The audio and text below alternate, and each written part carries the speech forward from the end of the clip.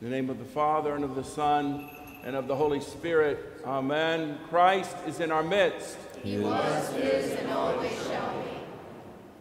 The prophet and King David wrote many of the Psalms, as we know, and in one of his Psalms, actually in several of his Psalms, but in one in particular, he says, "Only fools say in their heart, there is no God."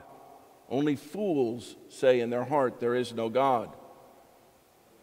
We see throughout the Psalms and Proverbs in particular this same theme, this same message, this same announcement, this same warning about being foolish versus being wise.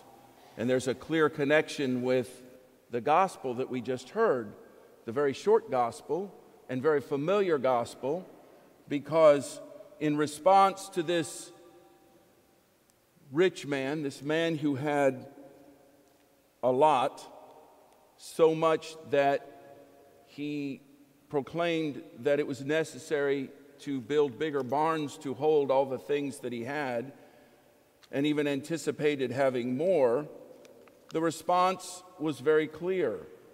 "Fool, this night your soul is required of you. And the things you have prepared, whose will they be?"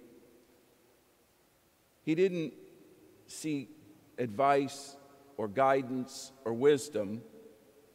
He was thinking within himself, the gospel tells us. And so the response is, that's foolish. That's foolish.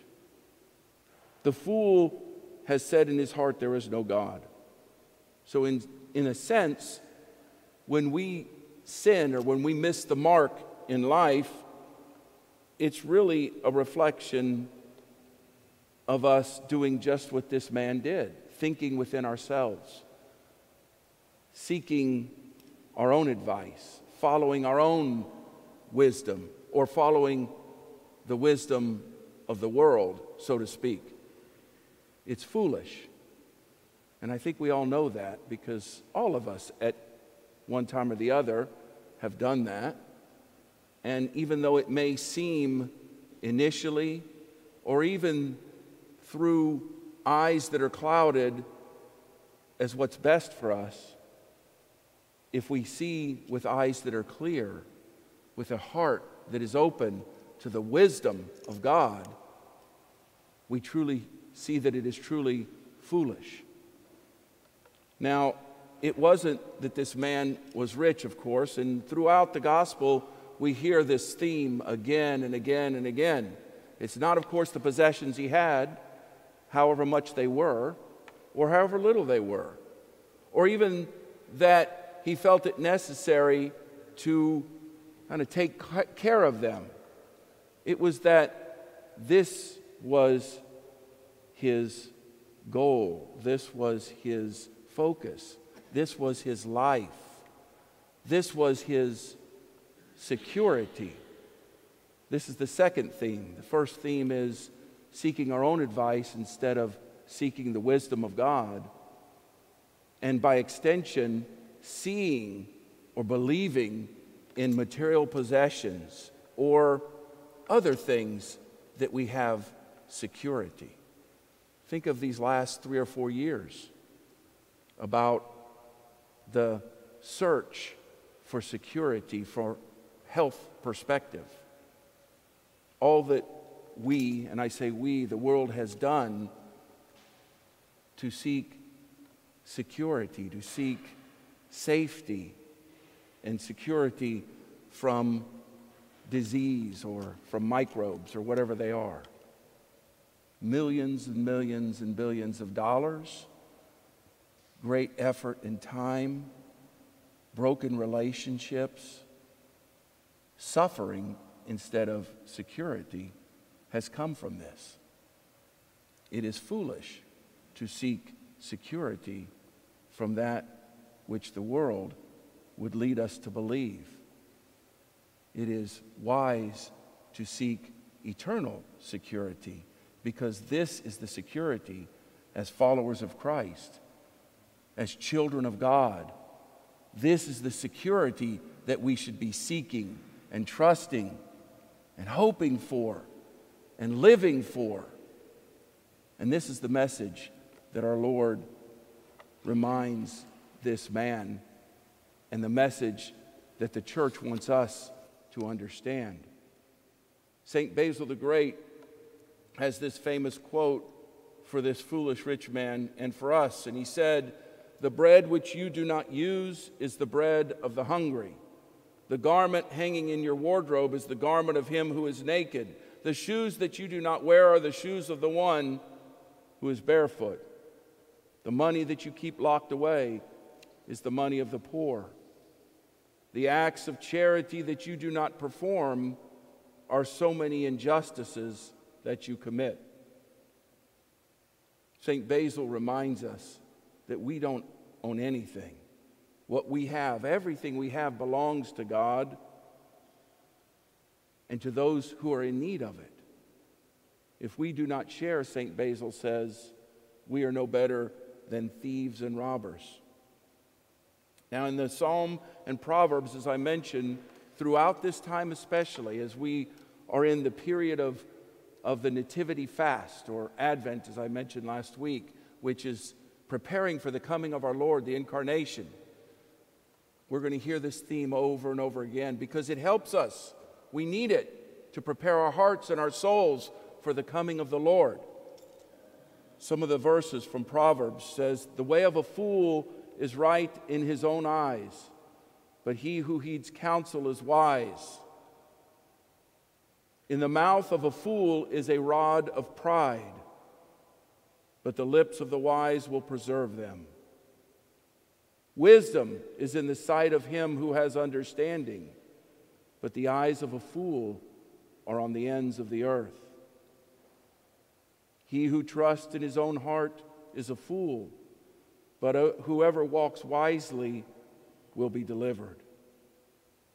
Let us not despair," says one of the saints, because the prophet Isaiah provides hope, and he says, "A highway shall be there, and a road, and it shall be called the highway of holiness. The unclean shall not pass over it, but it shall be for others. Whoever walks the road, even if a fool, shall not go astray."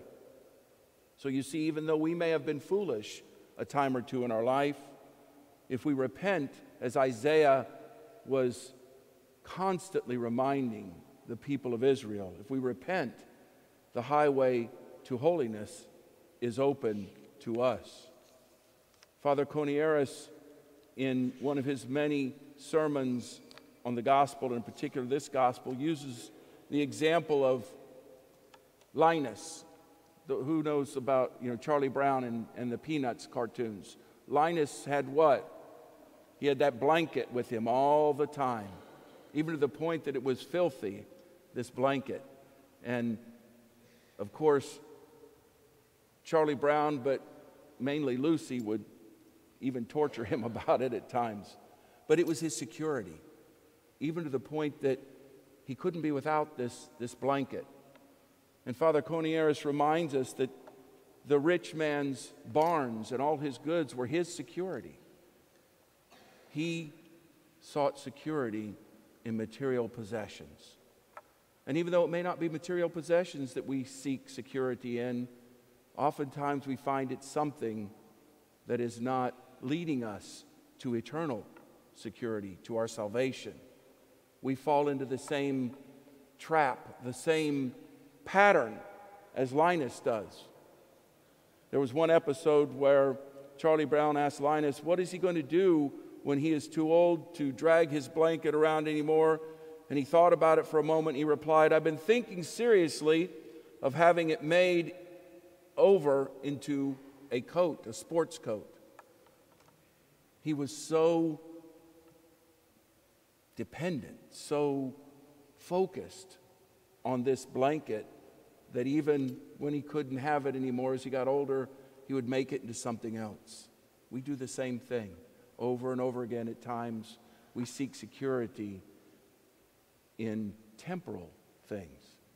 And so the gospel today, the gospel last week, and the gospel next week, and every day will constantly remind us, implore us, plead with us, if you will, to remember where our security, where wisdom comes from, and that is from our Heavenly Father.